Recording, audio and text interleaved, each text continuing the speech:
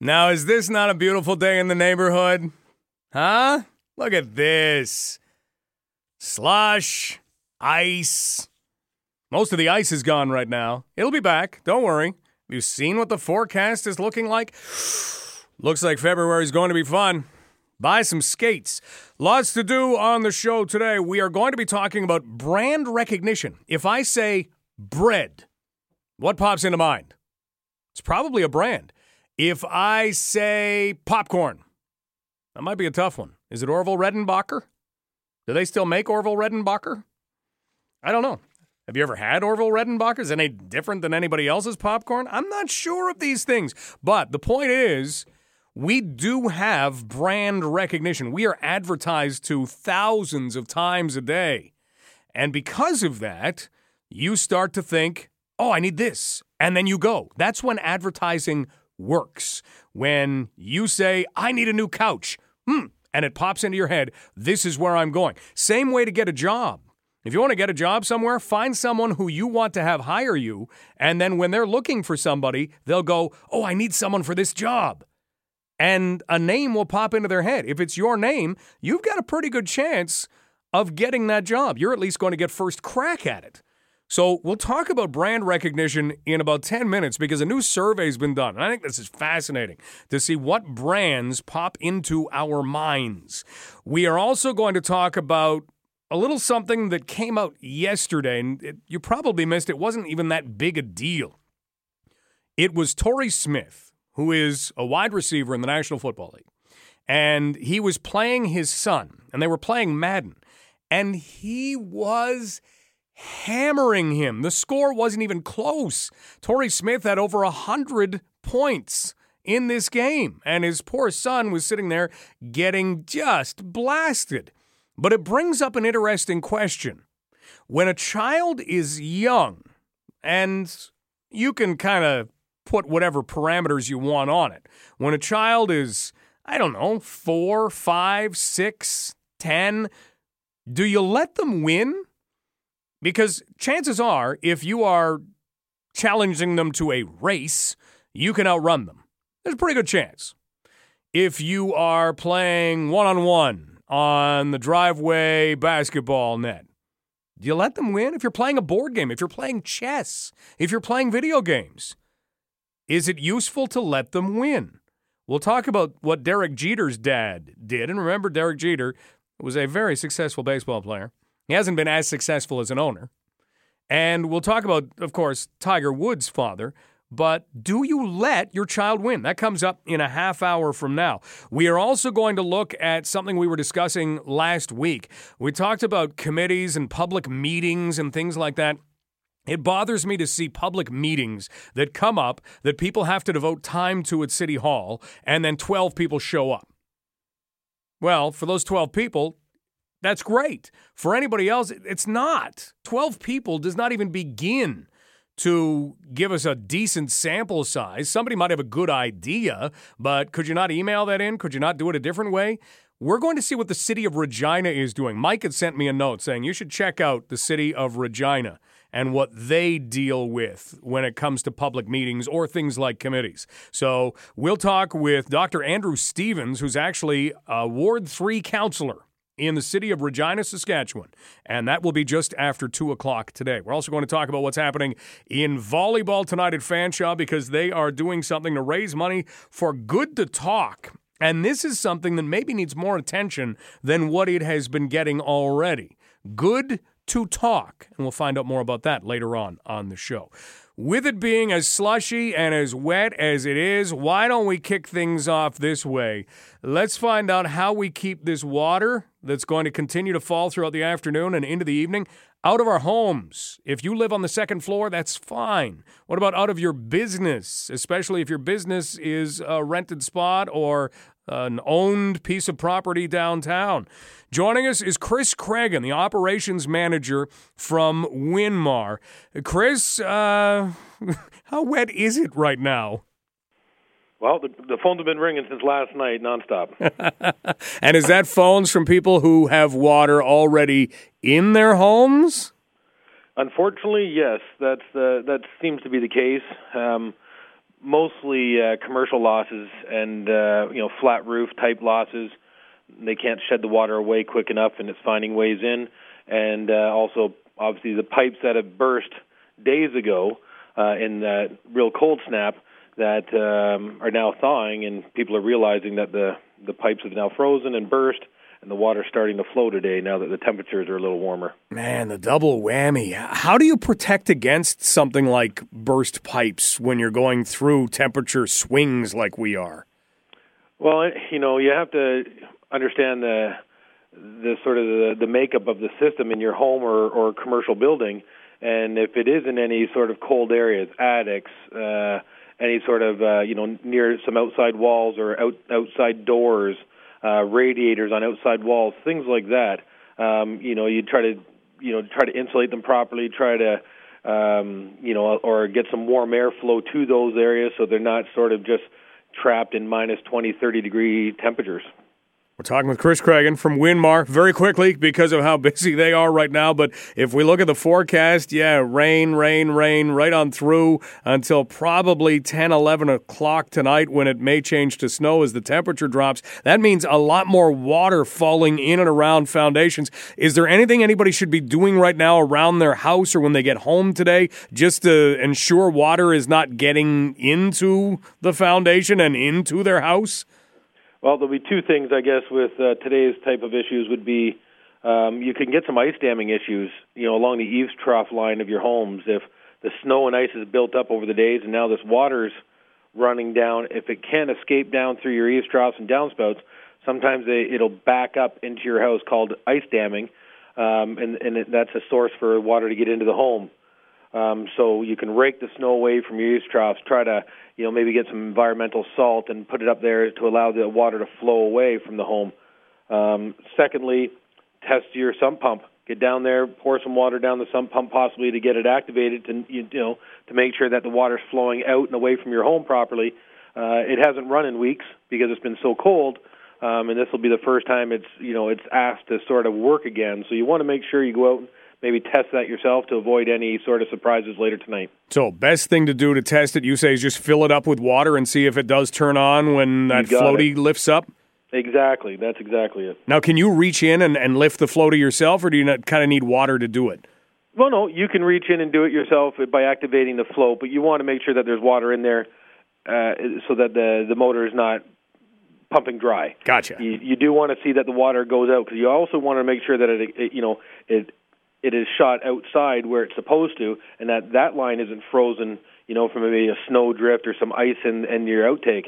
So you want to make sure that the water can actually get out of the house. So you do want to test it with water. Where do we find where the water's coming out with the sump pump? Well, usually directly or very close to where your sump pump is in your home. You can trace the where the water will be exported, normally between your two houses, sometimes out back, but there will be a pipe that is exported from the house, and it's good to have an extension on that leads away from the house at least 6 or 8 feet to try to get the water away from your foundation when it does activate. Great tips. Chris, thank you so much for the 5 minutes you've been able to give us, and good luck with the rest of the adventures that are coming your way the rest of the day. Thanks, Mike. Take care. Chris Craigan, Operations Manager with Winmar. Up next, we're going to talk brand recognition on London Live. When I say bread, you say. When I say shoes, you say, huh? We'll see what Canadians are saying about those things and more. This is Global News Radio, 980 CFPL.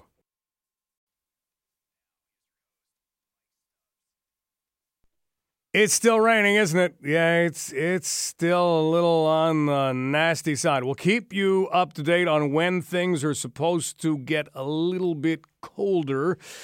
In the meantime, why don't we talk about things that have been really hot? Because the 6th annual Brand Spark Most Trusted Awards winners were announced. And I love this. If you are looking at the world of advertising, what does an advertiser hope for? They want to know that whenever you think in your mind, I need this, that you are going to go and either take advantage of their service or take advantage of their product. So, for instance, if I say cottage cheese, what do you say? Something I haven't eaten for a really long time? No, Dairyland, because BrandSpark has put out their results of a survey that show just which things come up when product names are considered and when products are mentioned. Joining us right now is Robert Levy, and Robert is with BrandSpark. He's the president of BrandSpark. And Robert, we want to thank you for your time today on London Live. Nice to be here with you. Let's talk about the 6th annual awards. So what prompted you to decide to start this kind of award? We just thought that there are an increasing number of channels and communication options creating a lot of clutter for consumers. And with technology and with the ability to really have reviews and ratings, things that we work on helping brands, produce, we thought, what better way than to go and do a national survey and find out what brands consumers trust the most. And just like you said, we kind of come up with the category name, and then we let consumers tell us in their own words which brands they trust and why. And then we compile that data. We had over 60,000 responses this year in our survey, so it makes it the largest trust survey in Canada, to really get a sense of what do other Canadians think based on their prior experience. So this becomes a real guide for consumers now when they are deciding what to buy, to know what other Canadians' experience has been. And we're talking about a lot of products, over 100. Yes, this year we had 109 categories, 33 new categories, because there's a lot of innovation, a lot of new technology. So we thought we would expand it to consumer products and also home products, and actually increasingly products that are going to help the population do more things to test their health at home as well. Okay, let's talk about some of the interesting things that jump out to you. What does the report show you that maybe kind of did jump off the page? So I think, we had a couple of things like innovation can trump heritage. Sometimes when you have brands that have been around for a long time, you think automatically they're most trusted. So they do have an advantage as long as they keep up with innovation and also value. So some of the ones that now we see innovation has trumped heritage, brands like Dyson for vacuum cleaners. Hoover has been around forever, but that doesn't mean it's the most trusted brand. Now Dyson, which is often a premium product with technology, has kind of taken that over. Samsung, very strong in electronics, moving into appliances. Nest, based on technology for thermostats. So we can see where innovation can actually take over, but you can also see that heritage brands can actually continue fighting as long as they stay relevant. So brands like Gillette, there's been a recent interest and controversy on the commercial that they released, but again, a very strong brand with innovation and with heritage, and other brands like Olay, Tide, Arm & Hammer with cat litter, and even Maytag in appliances. So I think seeing that combination of either innovation and value together with heritage, but it's not a given for these brands. You have to continue to fight for that trust.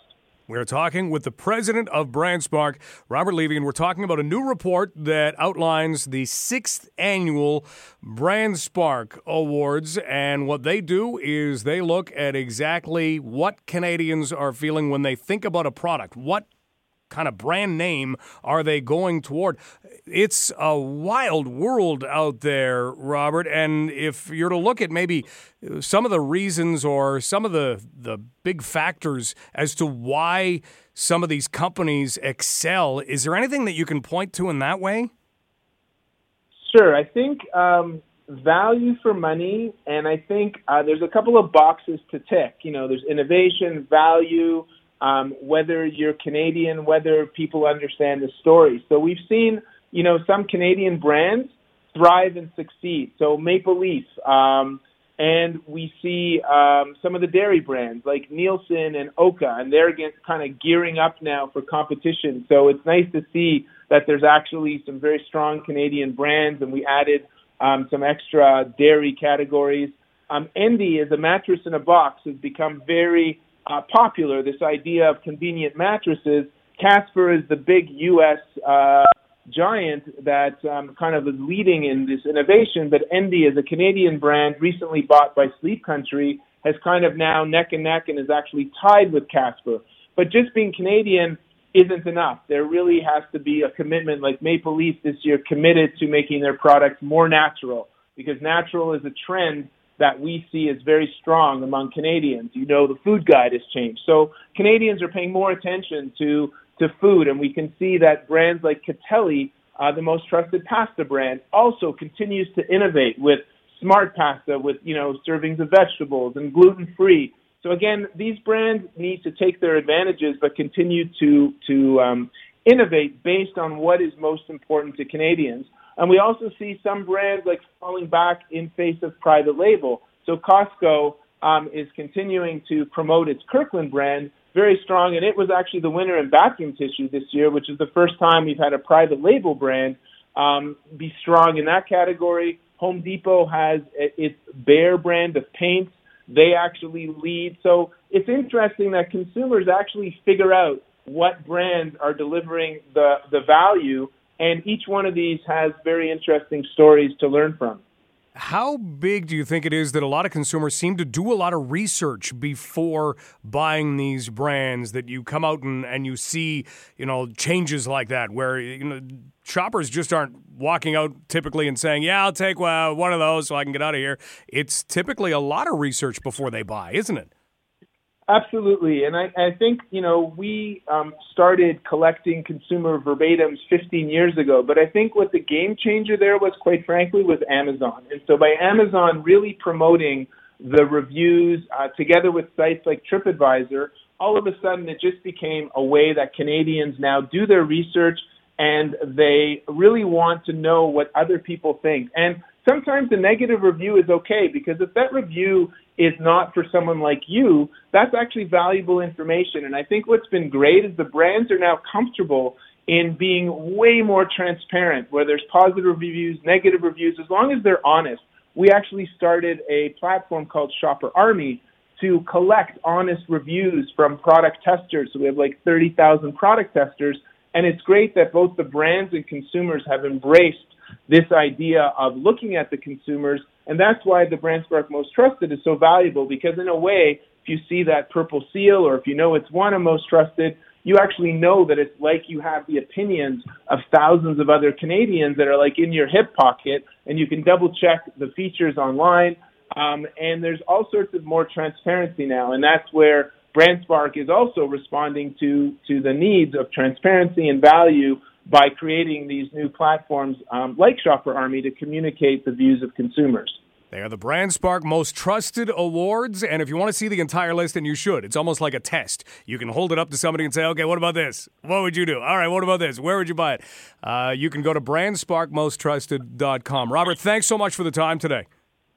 Thanks a lot, and you're right. It's great dinner conversation, and I actually run it by my family every year, and we run through our little test to see how many they can get right. I think we'll do a couple of those right now. Robert, have a great day. Thanks. You too. Bye-bye. It's Robert Levy. He's the president of BrandSpark, and they do this every year. This is the 6th annual BrandSpark Most Trusted Awards. Okay, so try this. We've got a couple of minutes before news. Actually, we've got 1 minute before we go. So try this. I'm going to say the name of something, and you think of the product that pops into your mind, and we'll see how many of these you can get. We'll do 3 of them, okay? Hot dogs. What would pop into your mind? I'll tell you in a sec. Laundry detergent. What would pop into your head? And let's go with drain cleaner. Okay, you ready? Hot dogs, Schneider's. Laundry detergent, Tide. Drain cleaner, Drano. And these are Canadian, remember, and they had 60,000 responses helping to create this. We'll do some more a little later on London Live. But again, if you want to check out the entire list or test your family to see whether they can pick out the most trusted brands, brandsparkmosttrusted.com. We'll take a break. We're going to talk about whether or not you should let kids win.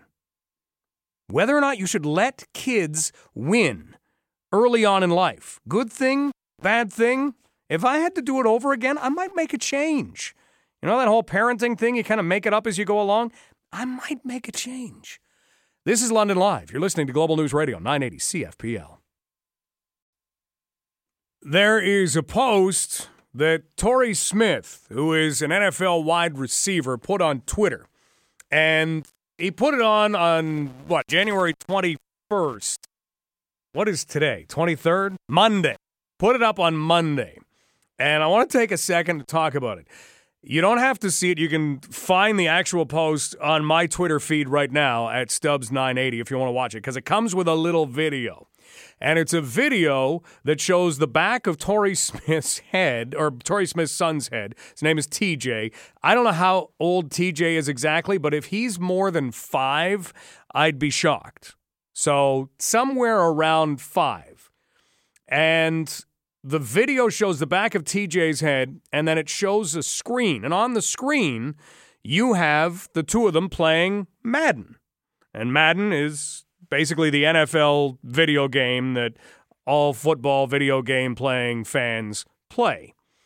And the score is Carolina 120, Jacksonville 22. Torrey Smith is a wide receiver for the Carolina Panthers. He's playing as the Carolina Panthers, and he is beating his 5-year-old son 120-22. Now, the game's almost over. It's got 50 seconds left in it. He has tweeted, "My kids will know what it's like to fail and never quit. There are some positives in video games." And later on, we've got, I'm thinking this is Torrey Smith's wife, who has posted on Instagram, Torrey Smith beat TJ 120-22 in Madden. He's sick.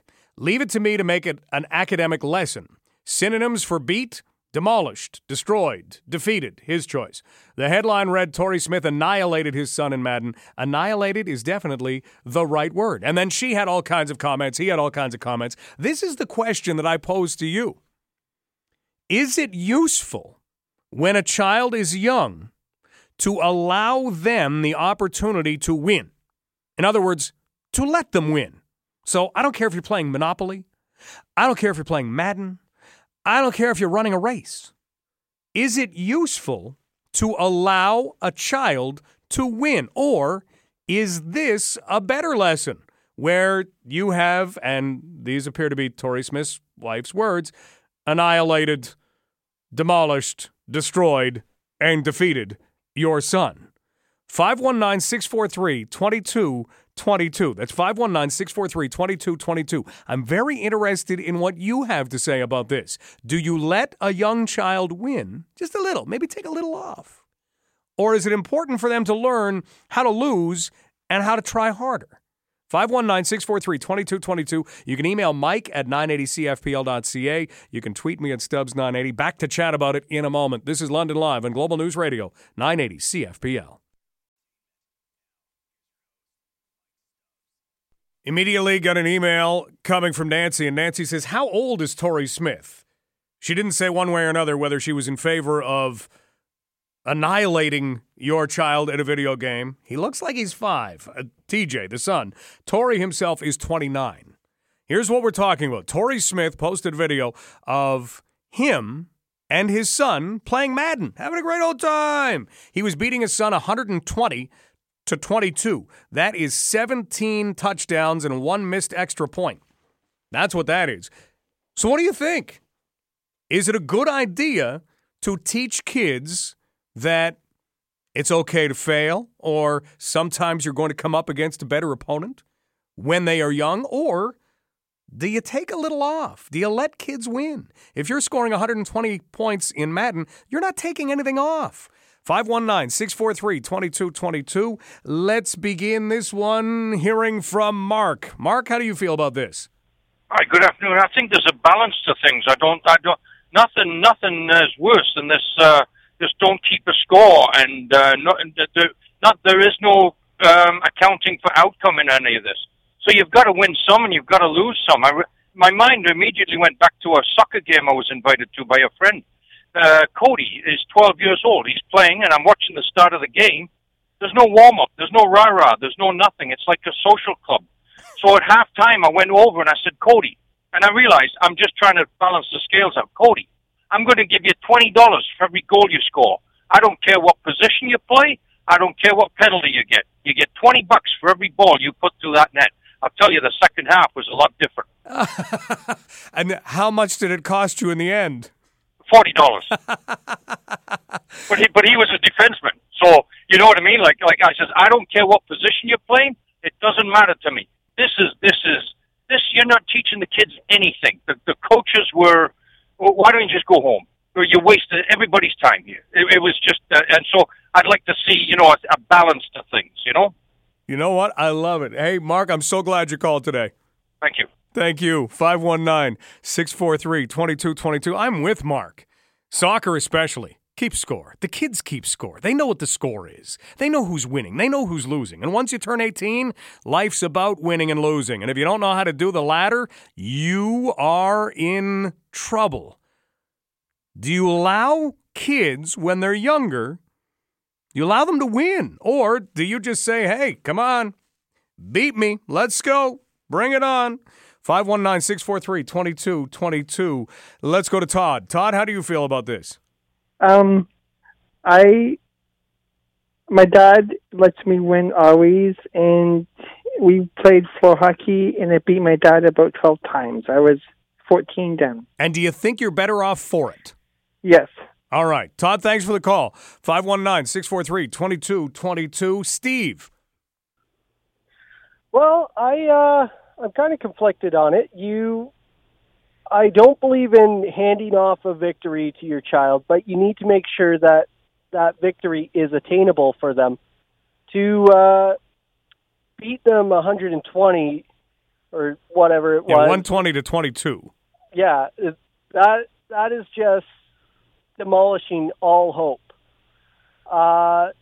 You need to make it attainable and just beat them by maybe 10 in that case. Just reassure that the goal is attainable. I like that. That makes a lot of sense because you still get the opportunity to learn how to lose, but you don't get embarrassed. I mean, even professional teams will try not to run up the score if kind of the point differential doesn't matter. Exactly. I like it. Steve, thanks for the call. Yep. 519-643-2222. Marilyn, great to hear from you. Oh, well, guess what? I was 84 on Monday, and I hope to get you to sing happy birthday to me. Should I do that now? Yeah, you can do it. Happy birthday to you. I'm out of tune. Will that do? Happy birthday, Marilyn. Well, thank you very much. I met a girl who knows Kylie quite well. Oh, yeah? Yeah, she works in Foodland on the weekend. Fantastic. And she's a pretty girl. She said she's on the same track team as Kylie. Okay. And she goes to King's College. Gotcha. All right. Well, that's fantastic. But anyways, it wouldn't be difficult for anyone, kid or adult, to beat me at anything. Marilyn, I don't know. You are one of the wisest people I know. And you know what? That stands and counts for something. Well, when they were tiny, when they were under 6, I used to let them win at Monopoly or X and O's or anything. Any game we played, Old Maid or anything like that, I'd let them win. Mm-hmm. I thought, oh, the heck with that, But over 6, that's when you kind of kicked it into gear? Well, they were smart kids. They caught on quick. Pretty soon you can try to beat them and you can't. Well, I couldn't beat them now. I couldn't beat them at bowling or anything like that, because they are good kids, really smart kids. And my granddaughter goes to, I forget, high school. Isn't that awful? That's all right. Don't name the high school on the air. That's all right. Just Is that call right? it high school. And you're not allowed to name that. Well, you can. I'm just thinking, why don't we just call it high school? It's Mother Teresa. Okay. And she's going back to playing soccer. And her father is Croatian, and she's got it in her blood. And she really is good at soccer, so I'm glad she's going back to that. Well, she's got a competitive spirit. Years ago when I was a little kid, the boys used to let me play baseball because I was the only one in the neighborhood who had a bat. Can you believe that? Marilyn, that's a fantastic story. Let's leave it there. Let's talk soon. Okay, dear. Thank you Happy very much. birthday. Bye-bye. Bye-bye. 519-643-2222. We're talking about whether or not it's healthy to let kids win. And they can be 5, they can be 6, they can be 12. Todd said he was 14. His dad would still take something off and let him win. Healthy? Not healthy. 519-643-2222. Let's go to Gary. Hey, Mike, how are you? Hey, pretty good. That's good. No, I think kids need to learn how to lose. I don't think we do enough of it. We protect them too much. Oh, God, man, we're the bubble wrap society, aren't we? Yeah. God forbid Johnny gets his feelings hurt, But anyhow, no, seriously, they do need to lose because think about how good they feel when they win. And that's just it. You don't know how good winning feels or how hard it is until you've gone through some losing, right? Absolutely. Your conversation just reminds me of when in Seinfeld, when Kramer joined karate. he was fighting all the kids. As soon as you started talking about it, that came to mind, so I just thought I'd call in. But no, I do agree. Kids do need to lose. Life is not fair and it's not fun all the time, and we don't always get to win. So, teach them when they're young. Gary, thanks. Have a day. Bye-bye. 519-643-2222. David, is it good to let kids win, or should you kind of teach them those lessons early that life's tough? Oh, no, you absolutely let them lose. Back in the late 60s, I learned how to play cribbage and gin rummy up in Grand Bend, and I did not win. But I got, by being annoyed by being beaten by my father, I certainly became more aware, more alert, trying to figure out the strategies that he was using and the things that against me. And eventually I was able to beat him, and then he would take me over to the neighbor's house, and then I would beat them in cards. It would be quite fun for him to watch that, on that. And then, but it all comes around that goes around. Christmas Day, playing with, I'm 58, my daughter's 24, and she beat me at the post in cribbage. If you know the game, it goes to 121, and I was 121 to 120, so they don't like to lose to me either, and so it's gone on to another generation. So I think absolutely it's a good thing. Certainly when it comes to a physical sport, there's certainly limitations within it, and that can always be a little difficult, but especially with card games, especially back in the 60s, if you were at a cottage, if it rained, you didn't have a lot to do, so it was Monopoly, it was Risk.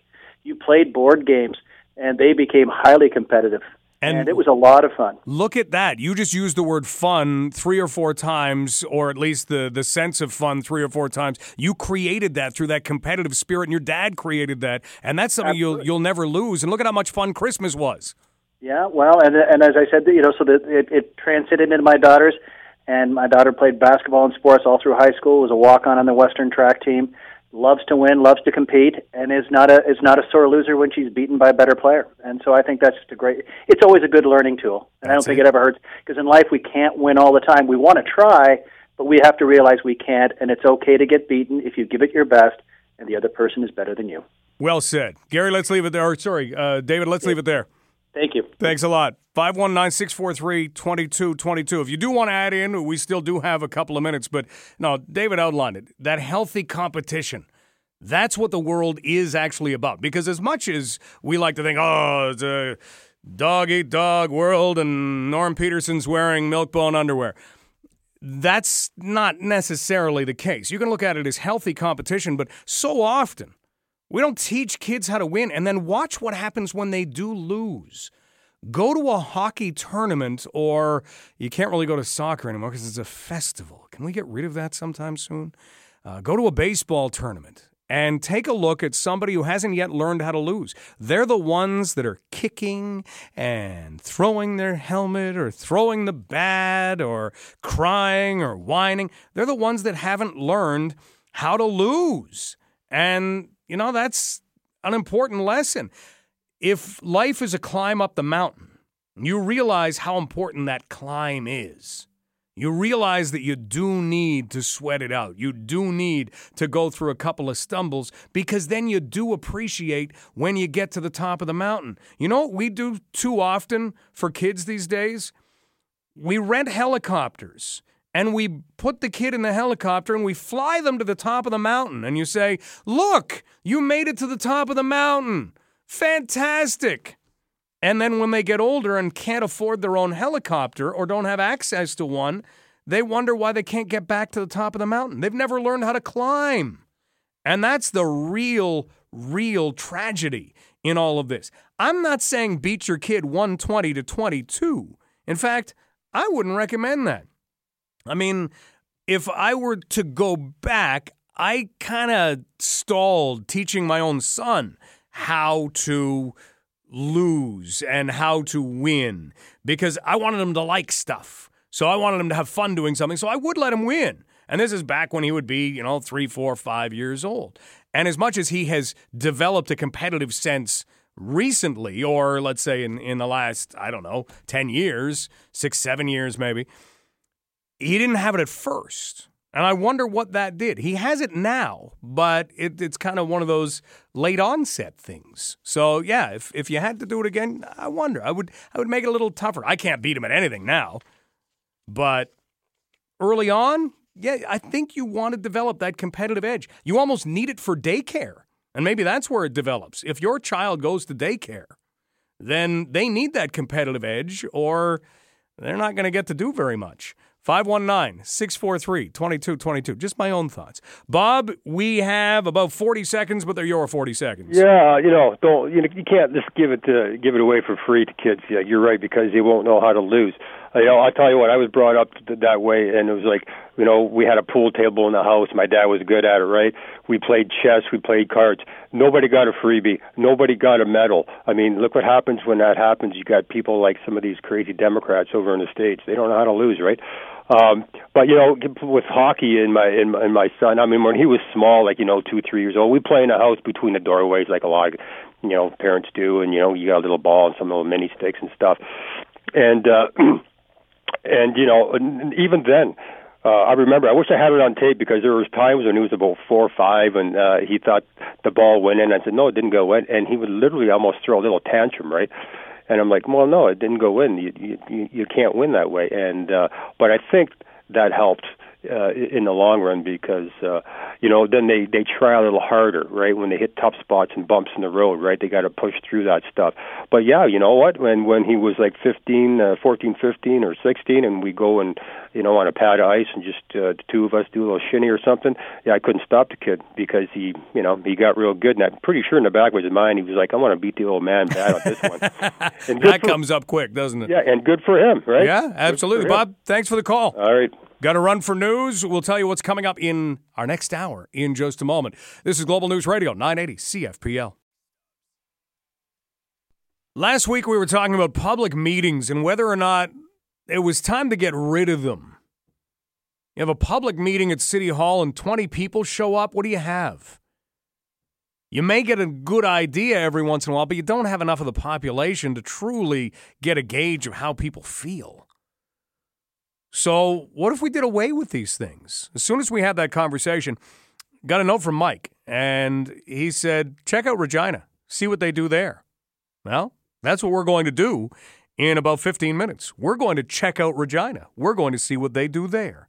We are also going to talk about Good to Talk because it will be the beneficiary of a couple of volleyball games being played at Fanshawe College tonight.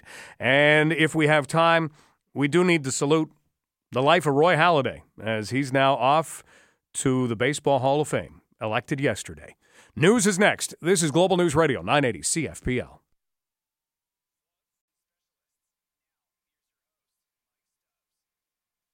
Greatest social disease, what is it? Why do you do that? Well, it's the way we've always done it.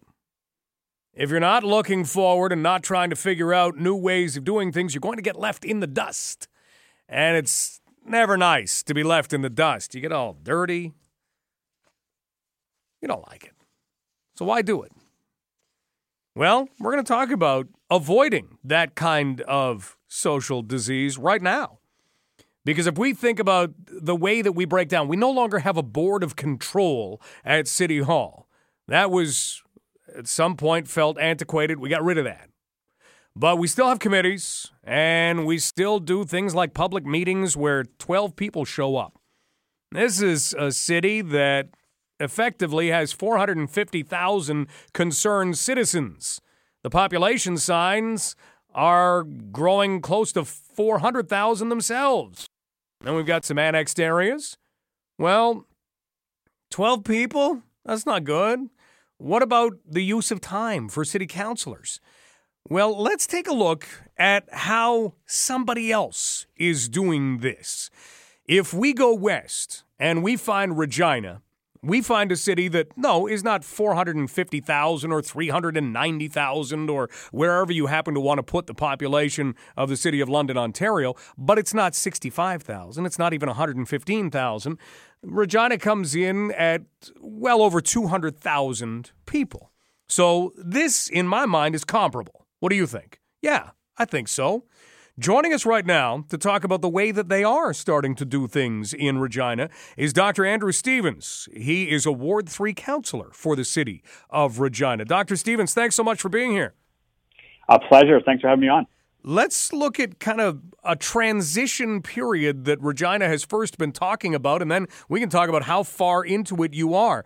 What changes did you decide to make if we go back into that old year, 2018?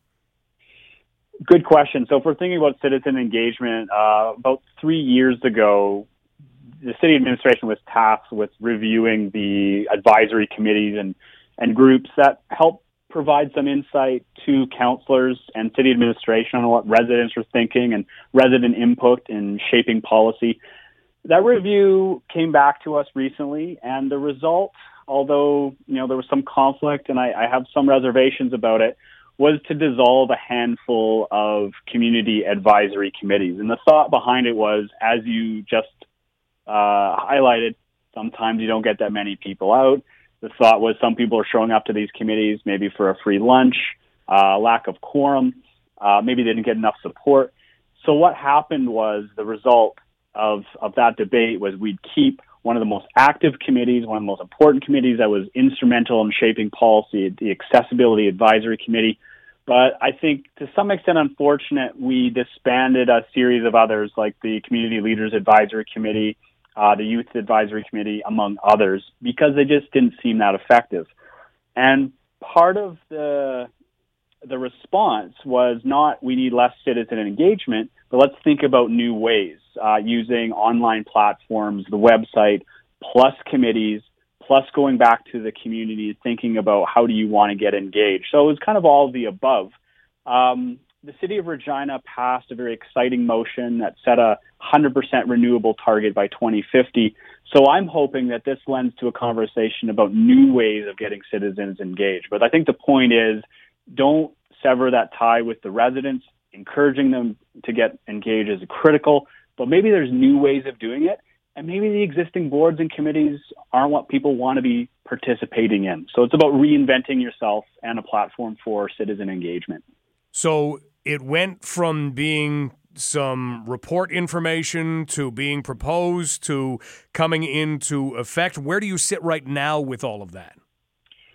Well, currently we did change the bylaw that's structured and allows these committees to exist. So right now of these community advisory committees, we disbanded all of them with the exception of one, the Accessibility Advisory Committee, simply because it was so effective. People were showing up and making great advice for the city to think about. We also started a new one on diversity and inclusivity. So we got rid of a handful of committees. We kept one. We we introduced another. So that was finalized, and what we're now doing is putting a call out for these new committees to get people on them, and maybe now get some feedback from residents about what they think about the ones that disappeared. So we read the report and we approved the bylaw changes, and so here we are. We're talking with Dr. Andrew Stevens, Ward 3 councillor with the City of Regina, about ways to do things differently. The initial reaction to all of this, it's been carried out, obviously, but what have people been saying all the way along? Well, obviously, when you say that you're going to get rid of a committee where citizens sat and participated in the democratic process, I think residents should be justifiably concerned. They should ask questions, and we should do our homework to make sure we're not doing that, actually, but we're creating new spaces. There was a negative backlash, and I think the sad thing was, despite all the social media and Facebook and Twitter commentary, only 2 people showed up to really make a case at the committee level or at the council meeting to keep these advisory committees alive. So at the one time, people are saying these are so important. No one really showed up to keep them alive. But I think now it's a matter of holding the city administration and us as councillors accountable and say, no, we want you here. We're going to do something different. We're going to create new forms of engagement. So it's about keeping that promise and finding new ways for people to participate. But yes, there will be those who think this is anti-democratic. To them, I say, well, show up to these meetings. Let's see the track record on how successful they were at providing advice and change to how the city runs. Yeah, that's just it. And what do you think, without having hard and fast numbers beside you, what do you think the connection was to that? People showing up and change being brought? Pretty low, wouldn't it be? Well, in that case, yes. But the reason we kept the Accessibility Advisory Committee was because you had a dedicated group of citizens who populated that committee. They were active. They showed up. We also had dedicated staff people who were making sure that that committee was functional. So we kept a committee that worked. And by worked, it meant that people with disabilities or had concerns about how we offered transit and paratransit services, in some cases, the most marginalized population in the city, they're at the table. So we haven't severed our relationship with them at all. Those people show up. So I think that's kind of the test. If you have a committee that's active, it's working, it's providing solid advice, it's run well, there's no reason to get rid of that. And that's why we kept it. So it's a different story if no one appears, there's no quorum, it's not producing reports. I think the effectiveness is how do you staff it? What kind of leadership is shown by council, the mayor, and city staff to make sure those committees are alive? If you've tried everything, nobody shows up, maybe it's a different way of approaching citizen engagement at that point. We're talking with Dr. Andrew Stevens, Ward 3 councillor in the city of Regina, where they have reduced the number of standing committees. And think about all the ones that we have, very similar names to actually what they have in Regina. And one has stood. What has this done for the lives of councillors, Dr. Stevens? Well, as a first-time councillor, I never actually had the opportunity to participate in any of these committees. And just to be clear, these are committees where residents had a voice and had a say. There are other committees that are just populated by councillors. So from my perspective, we still have part-time councillors here, so we all have other jobs, and we try to balance both. I'm reluctant to take on more work, and I think my perspective is I want to make sure that the time that I spend is incredibly effective. I listen to residents on my own time. Social media engagement is something that I do. If you have a committee that's not doing anything and you're struggling to get people there, it's really not an effective use of anyone's time. So instead, now I can encourage more people to come to the standing committees that just have councillors.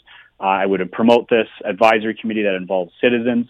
So I think it's a real channeling your energy into what currently exists, make people show up, make sure you're doing a lot of press releases and engagement with your own residents, get them to turn out and have their voice, which is currently still at their fingertips. Right. And do you think that will take some time to catch on in terms of whether or not you would look for emails or whether or not you would look for a way to develop something else, a bank that people could basically put input into, something like that? Yeah, good question. Well, people aren't shy in this city. So the existing committees, residents show up. We're just going through a review of our recreation facilities, lots of voice. Lots of input, tons of very critical reflections on what we're doing. So folks are showing up. They're having their say. I think maybe now it's about asking residents at the ward level, at the community level, what kind of committees would you like? If we're going towards a more environmentally sound and renewable city, it might be starting new committees, getting new experts involved in these particular issues. So I think it's a bit of both. It's using an online platform. And then asking what kind of committees should we have at all of just residents and constantly going back to the electorate to make sure that they have a place to exercise their rights and their voice. In terms of one final thing, public participation meetings, what do you tend to find with those and have you addressed those in any way? Absolutely. I love hosting town halls. I think the real test of a town hall, especially at the community and neighborhood level, is do you see new faces? So for me, I actually select issues that are of importance to residents, and that might come through a tweet, it might come through an email, and I set up a public meeting. So I kind of have a focus group. I bring city staff in. And for me, again, the test is, am I seeing the same old crowd? Well, yeah, there's people that are just committed. They're like going to this. But really, are you getting new people out saying new things? And I think that's what's important. Make sure that you appear to be responsive, you act on what the residents are looking for, and you give them a forum and a set of ideas that are interesting and that they want to engage in. That's, for me, the test of how these kind of committees or public events should be thought about and hosted. Do you broadcast your town halls or your public participation meetings? Unfortunately not. I think I've been to a few where some community associations have streamed it on Facebook. Our council meeting, of course, is televised, and I think that should be extended to all of our subcommittees as well. So if there was some advice that I would lend to your city and your councillors, is make sure everything is accessible online and televised if possible, in case people can't show up. Even if you had communications people that are doing some live tweeting, that's important. Make sure the media is there. For me, it's really about having residents provide feedback to their own neighbors and others. But that is something I should certainly consider, is online streaming if the technology is available. Okay. Well, Dr. Stevens, we can't thank you enough for all your time today. Enjoy the day in Regina. Is it okay today? What are you dealing with weather-wise? If it's not minus 30 in Saskatchewan, we're happy. It's wonderful. Have a great afternoon. Take care. Bye-bye. Take care. It's true, though. It's true. Winters can be long. Dr. Andrew Stevens, he's a Ward 3 counselor with the City of Regina. So what they've done is they, 3 years ago, said, okay, how do we do this better? And they got the report back, and they said, you know what? We're not seeing a lot of participation in some of the standing committees, and we have those at the City of London level, where it's not councillors at the standing committees, but it's advisory committees. I shouldn't call them standing committees. The advisory committees. And so they've done away with all of those except for one, because that was not giving them the right amount of information. The City of London, credit them for what they do, because they do stream. And they do make information available, and they are always looking for new ways to do it. It's just a matter of when you hold one of those town hall type things and 10 people come, is it worth doing it? Is it providing you with any great number of ideas? Problem is, it would only take one person to come and perhaps provide a great idea or a great reaction. So I think we'll see that continue. But is there a way you would rather communicate with the city? Would you like just to be able to go and file grievances? See, I'd be concerned about that, because you know what it would turn into? It would turn into basically what Facebook is, or at least a portion of Facebook, where nobody reads anything. So something is posted on Facebook, somebody reads the headline, thinks they know exactly what it is, and then type, and they write some kind of nasty old comment about, why this is wrong, or why this is dumb, or why the person who created it is a moron. And they haven't taken the time to actually appreciate and learn what's being discussed. So if you created kind of an online platform and just did that, that would be one of the dangers. That you wouldn't get people who were giving informed opinion. And that's essentially what you need. And yet, days are too busy. You don't really have time to go for 2 hours. And some people just don't get that far involved into municipal politics where they're going to give 2 hours and say, okay, I'm going to go and listen. And even though this doesn't really affect my neighborhood, certainly doesn't affect me, I'm going to give a thought on whatever this platform or whatever this idea might be. You're not going to find that either. If you do have any ideas, if all of a sudden you lay awake tonight at 3 a.m. and you think, you know what the city should do, then email, and I will make sure and pass it along. Mike at 980cfpl.ca. That's Mike at 980cfpl.ca. Want to get caught up on an email or two, and also a story that was attached to one of the emails that proves some people never do learn how to lose. That story's next. This is Global News Radio, 980 CFPL. Here is a great story. Thanks to Derek for emailing this to Mike at 980cfpl.ca. last hour we were talking about whether or not it was healthy to let kids lose, or conversely, whether it was healthy to beat up on them early on in life and show them that winning is hard. And it went back to Torrey Smith, who is a wide receiver for the Carolina Panthers, who posted on Twitter that he was beating his son, who looks about 5. His name's TJ. He's a cute kid. He was beating him 120-22 in Madden.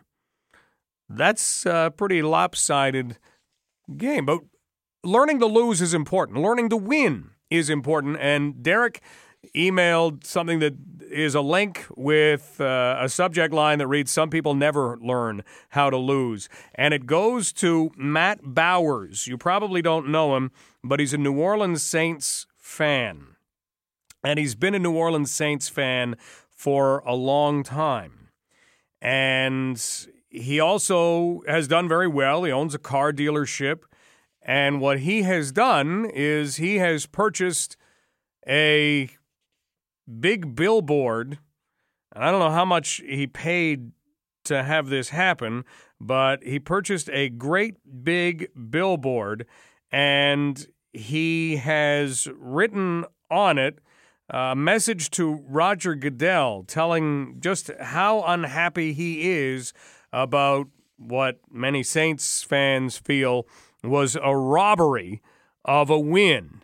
They were playing the Los Angeles Rams in the NFC Championship on the weekend, and you had a defensive back for the Rams admit afterward that, yeah, what I did should have been a penalty. He basically knocked a Saints receiver right out of bounds, wasn't called for pass interference, but it was pass interference. The league even admitted it afterward. So now this guy, Matt Bowers, has decided to buy a billboard showing people just how upset he was. He's paid for 2 weeks of signage, and it's happening in Atlanta. And so all of these, he's actually purchased more than one billboard, it looks like. All of these billboard ads are going to be available saying that the Saints got robbed and asking Roger Goodell, the commissioner of the National Football League, to do something. And they will be there throughout Super Bowl week and on through the conclusion of the actual Super Bowl. First of all, this guy has a lot of money. Second, what are you going to do? You've already lost, and we're getting to a point, and I brought this up on my Mike's Minute from today, and you'll hear that next at 4:20, but we're coming to a point where here's what you need in sports. If you truly want to avoid all circumstances like this, you need 2 referees. 2 head referees. One is in charge of on the field. One is in charge of sitting in a little booth, as somebody already does, and watching that game very closely. And if they see something, they need to have the power to say, yeah, here's the way it should have been called.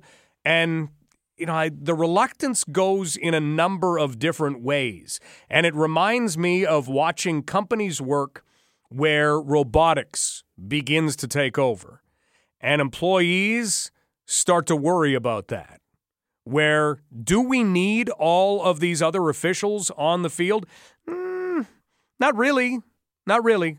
You don't need the official who's a line judge who's going to determine whether or not a play is in bounds, because you've got a computer to do that. Tennis uses that to decide whether a ball is in. So very easily done. You don't need a lot of the officials that are there. You need some, but you don't need the number that are there. So, in fact, you're probably threatening the number of jobs that exist if you decide to do that. And I wonder if leagues, and certainly if the officials themselves, take that into consideration. Because the other part of it is you're going to need officials at other levels, because having replay is not cheap. You're not going to have this for high school football. This is not going to be taking place. This is for the highest level. So you do need these other officials, and you need a holy grail for them to want to get to in some ways, don't you? So you need a head referee off the field. You need a head referee on the field, or you're going to continue to have this. And guys like Matt Bowers, for good or bad or otherwise, are going to purchase billboard time and billboard space for 2 weeks to complain that his favorite team didn't win a game. News is coming up next. Jacqueline LaBelle will have that. This is London Live on Global News Radio 980 CFPL.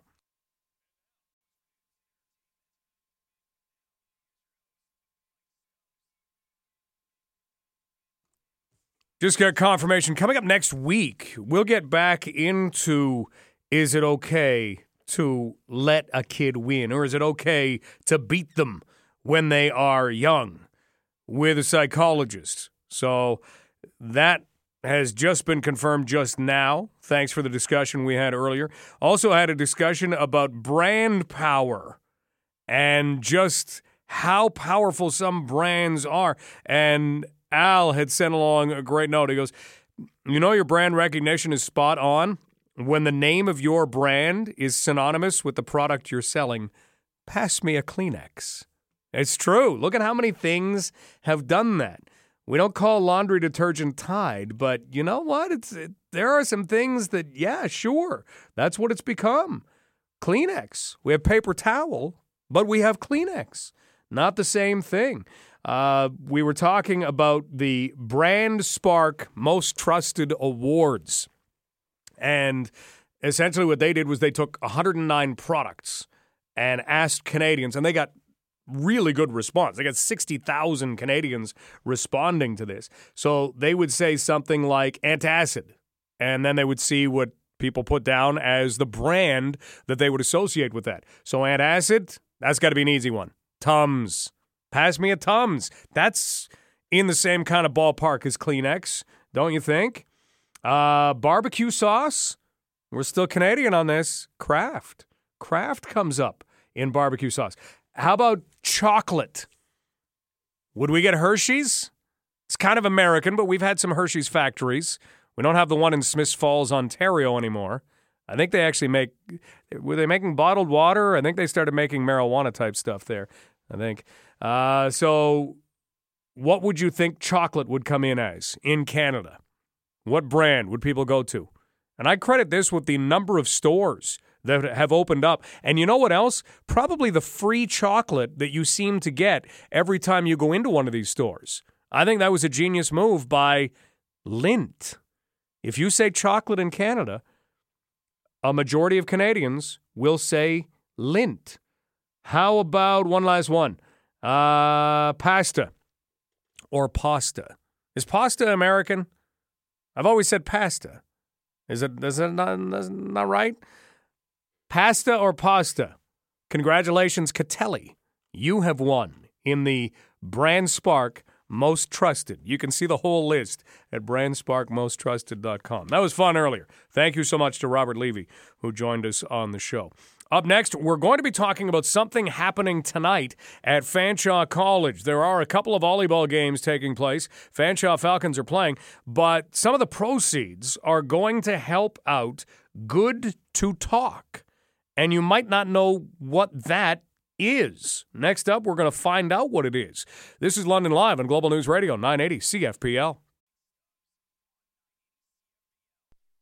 Coming up tonight, here is a way to get indoors because it's a good place to be when things are doing what they're doing outside right now. Inside, well, at the Glenn Johnston Athletic Center on the campus of Fanshawe College, the number 5 ranked Falcons women's team is going to be taking on the St. Clair Saints. And then the number 1 ranked. These guys are number 1 ranked. They hosted the national championship a couple of years ago, and now we'll get an opportunity to get back there if they keep this up. Number 1 ranked Falcons men's volleyball team, and they're taking on the St. Clair Saints. Both games are in support of mental health awareness, and something that they're going to have information about at the game is Good to Talk. But just in case you can't make it to the game, it is important to take a look at what this particular organization has been doing and has been offering. And joining us right now to help us understand that is Megan Van Massenhoven. Megan, how are things? Megan? Hi, excellent. Things are going all right? Yep, excellent. Good.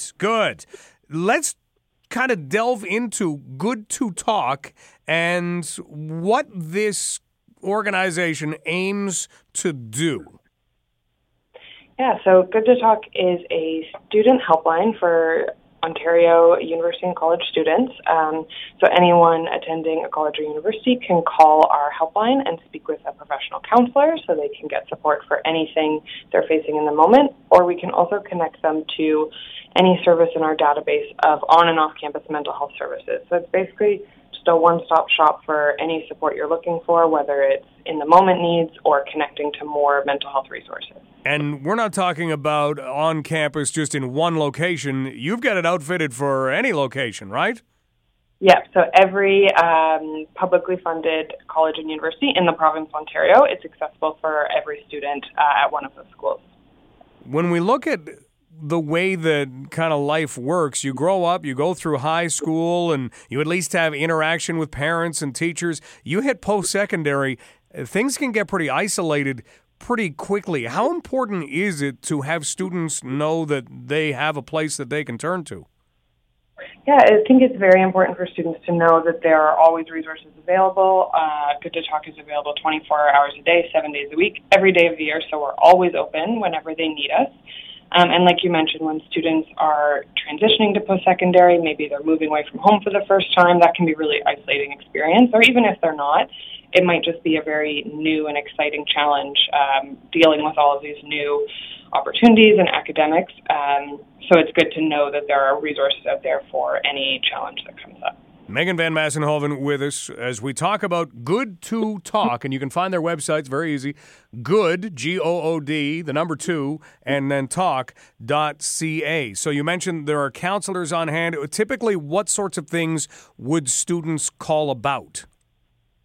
So we find pretty consistently that we get a lot of calls relating to anxiety and depression, people who are struggling with mental health in the moment. We also get a lot of calls from students who are experiencing relationship issues, so that might be with their roommate, with family, or with an intimate partner, that they are struggling in their relationship and want someone to help them talk through that.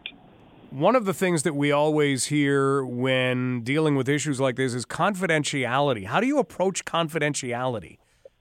So our service is 100% confidential, so that means that we don't require someone to give us their name or student number. We might ask what school they're at just to get information about them and know what resources exist at their school, but we're not reporting back to the school who you are or what you called about. It's all completely confidential. All right. And if somebody was looking to reach out again, the website is goodtotalk.ca. What else could they do? So they can call us directly at 1-866-925-5454. They can also dial 211 if they can't remember that number and ask to be connected to Good to Talk. And they can find more information on our website about the helpline. Megan, thanks so much for the time. Thank you so much, Mike. Have a great day. You too. Bye. That is Megan Van Massenhoven. And a little bit more information on something that is going to be supported tonight by the Fanshawe men's and women's volleyball teams as they play St. Clair, and that is Good to Talk. Again, the website is good, number 2, and then talk.ca. Time for a break. We'll return with more in just a moment on London Live on Global News Radio, 980 CFPL. Yesterday, we had Edgar Martinez and Mike Mussina elected to the Baseball Hall of Fame. Mariano Rivera was the first unanimous selection ever to the Baseball Hall of Fame. And the late Roy Halladay went in as well. And he still has a lot of connections to Toronto Blue Jay fans who will always remember him. And we had a chance when Roy Halladay was inducted into the Canadian Baseball Hall of Fame to get some thoughts from him. And I thought, I don't want to take you back to an entire interview, but he spoke to reporters and talked about some really neat things. And it just looks at the way that he viewed things, the kind of person he was, also the kind of baseball player he was. And Roy Halladay in that time talked about something in his career that he enjoyed a great deal. And that was actually after he left the Toronto Blue Jays to go and play for the Philadelphia Phillies, coming back to Canada when he was with the Phillies. You know, there were so many great memories. And honestly, you know, one of my favorites now looking back is coming in as a visiting player and getting the reception that I got there. It just really meant a lot to me.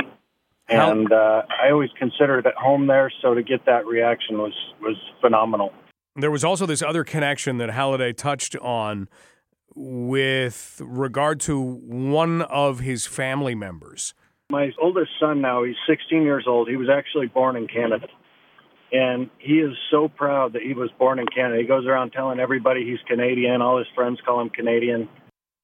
Now, Roy Halladay, inducted into the Canadian Baseball Hall of Fame at that time, and that's what he was talking about, posthumously inducted into the Baseball Hall of Fame later on when the induction ceremony takes place, but he was named to the Hall of Fame yesterday. One other thing that he talked about, remember, he went into the Canadian Baseball Hall of Fame at the same time as Vladimir Guerrero, one of the greatest hitters in Expos history and baseball history, whatever you term it to be.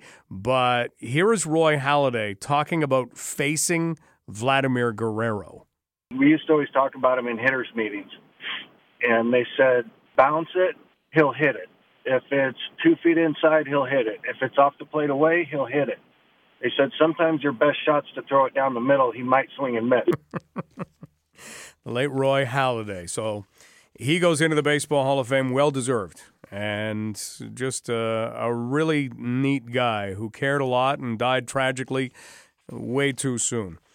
We have a lot of stuff still ahead this afternoon. We'll keep you updated on what is happening weather-wise. John Wilson will take you through the forecast as it rains for a bit. If you are heading out tonight, please take it easy simply because it is going to freeze at some point. We've got a lot of water around. If you missed it, we were talking with Chris Cragen of Winmar earlier, and he was saying might not be a bad idea because the ground is frozen, because we have been getting so much water, to go down and just test that sump pump. And you can either attach a hose to that tap that you have maybe in a basement sink, or you can just take a pail of water and kind of fill it up until it lifts up that little floaty and make sure it comes on, because the last thing you want to do is have it not come on when you were expecting that it would. So that can make an awful mess. But that's something certainly to look out for. They have been very, very busy with calls today because of water coming into all sorts of spots. So be ready for that. One of the other things that I wanted to tell you about today came out of Wareham, Massachusetts. And it kind of lends itself to this time of year, probably more than any other. And it just shows that we as humans, we tend to personify so many things. We personify animals, especially.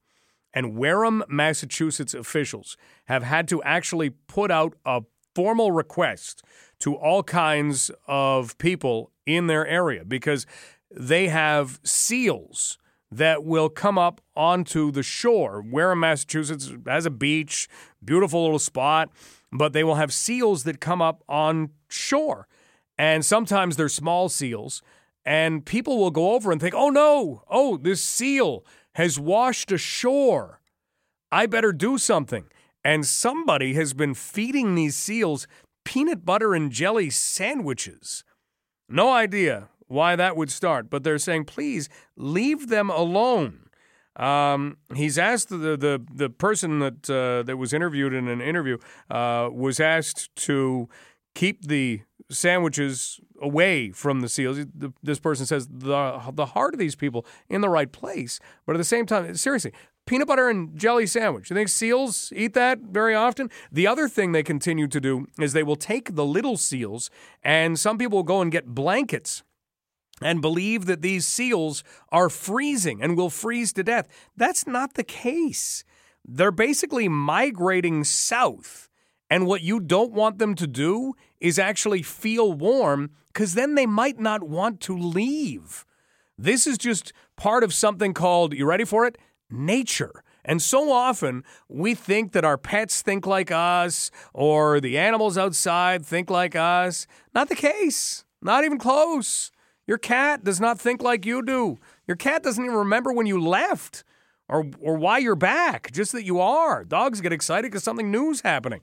So the idea that people are putting blankets around seals could actually be hurting their migration. How many times do we do that? I know that there is a guy who feeds the Canada geese, because I've seen him in Springbank Park. So I don't know, I haven't been by Springbank Park in a little while, but there are always hordes of geese. And I fear for those geese. You know why? Because one day that guy's not going to come. And nobody's going to be feeding the geese. And yet they're used to having it easy. They've been able to hang around all winter. They've been able to get food every day. Hey, this is fantastic. This is a great place to live. You kind of forget about having to get your own food. You know, you put a domesticated cat outside, eventually, you know, instead of starving to death, they'll probably figure it out. And I'm sure the geese will too, but it kind of messes with them a little bit. You don't want to have them come up to that day when nobody's showing up to feed them. Same thing with these seals. Exact same thing. So I wanted to raise that today. If you've got an animal, don't feed it if it's outside your door, because you're not doing it any favors at all. And I know, well, what if it goes into the cold and there's no food and it dies? Natural selection. I'm sorry. It's natural selection. The human race is the only thing that right now is not subscribing to very much natural selection. That'll prove problems for generations in the future. Okay, story before we go. Yesterday, we were talking about how many things popped out of Florida and how shows like Atlanta and you name it. There are all kinds of other people who make fun about all the things that go on in Florida, or Florida man. Florida man attacks alligator. Florida man swipes shoes from bank robber. All that sort of thing. So I wanted to prove that crazy things do go on and they don't necessarily all come from Florida. And I think I've got it. You ready for this? Stabbing incident in Boulder, Colorado, long way from Florida. What was the issue here? Unsatisfactory pants. You know it was. You know people get all stabby when pants are unsatisfactory. What happened here? Well, here's what it was.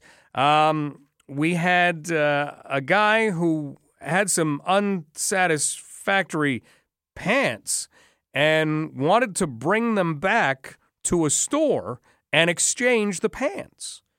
So in he went, and he said, these are unsatisfactory pants. I don't know what he said. He wouldn't have said. Nobody says that. Nobody talks like that.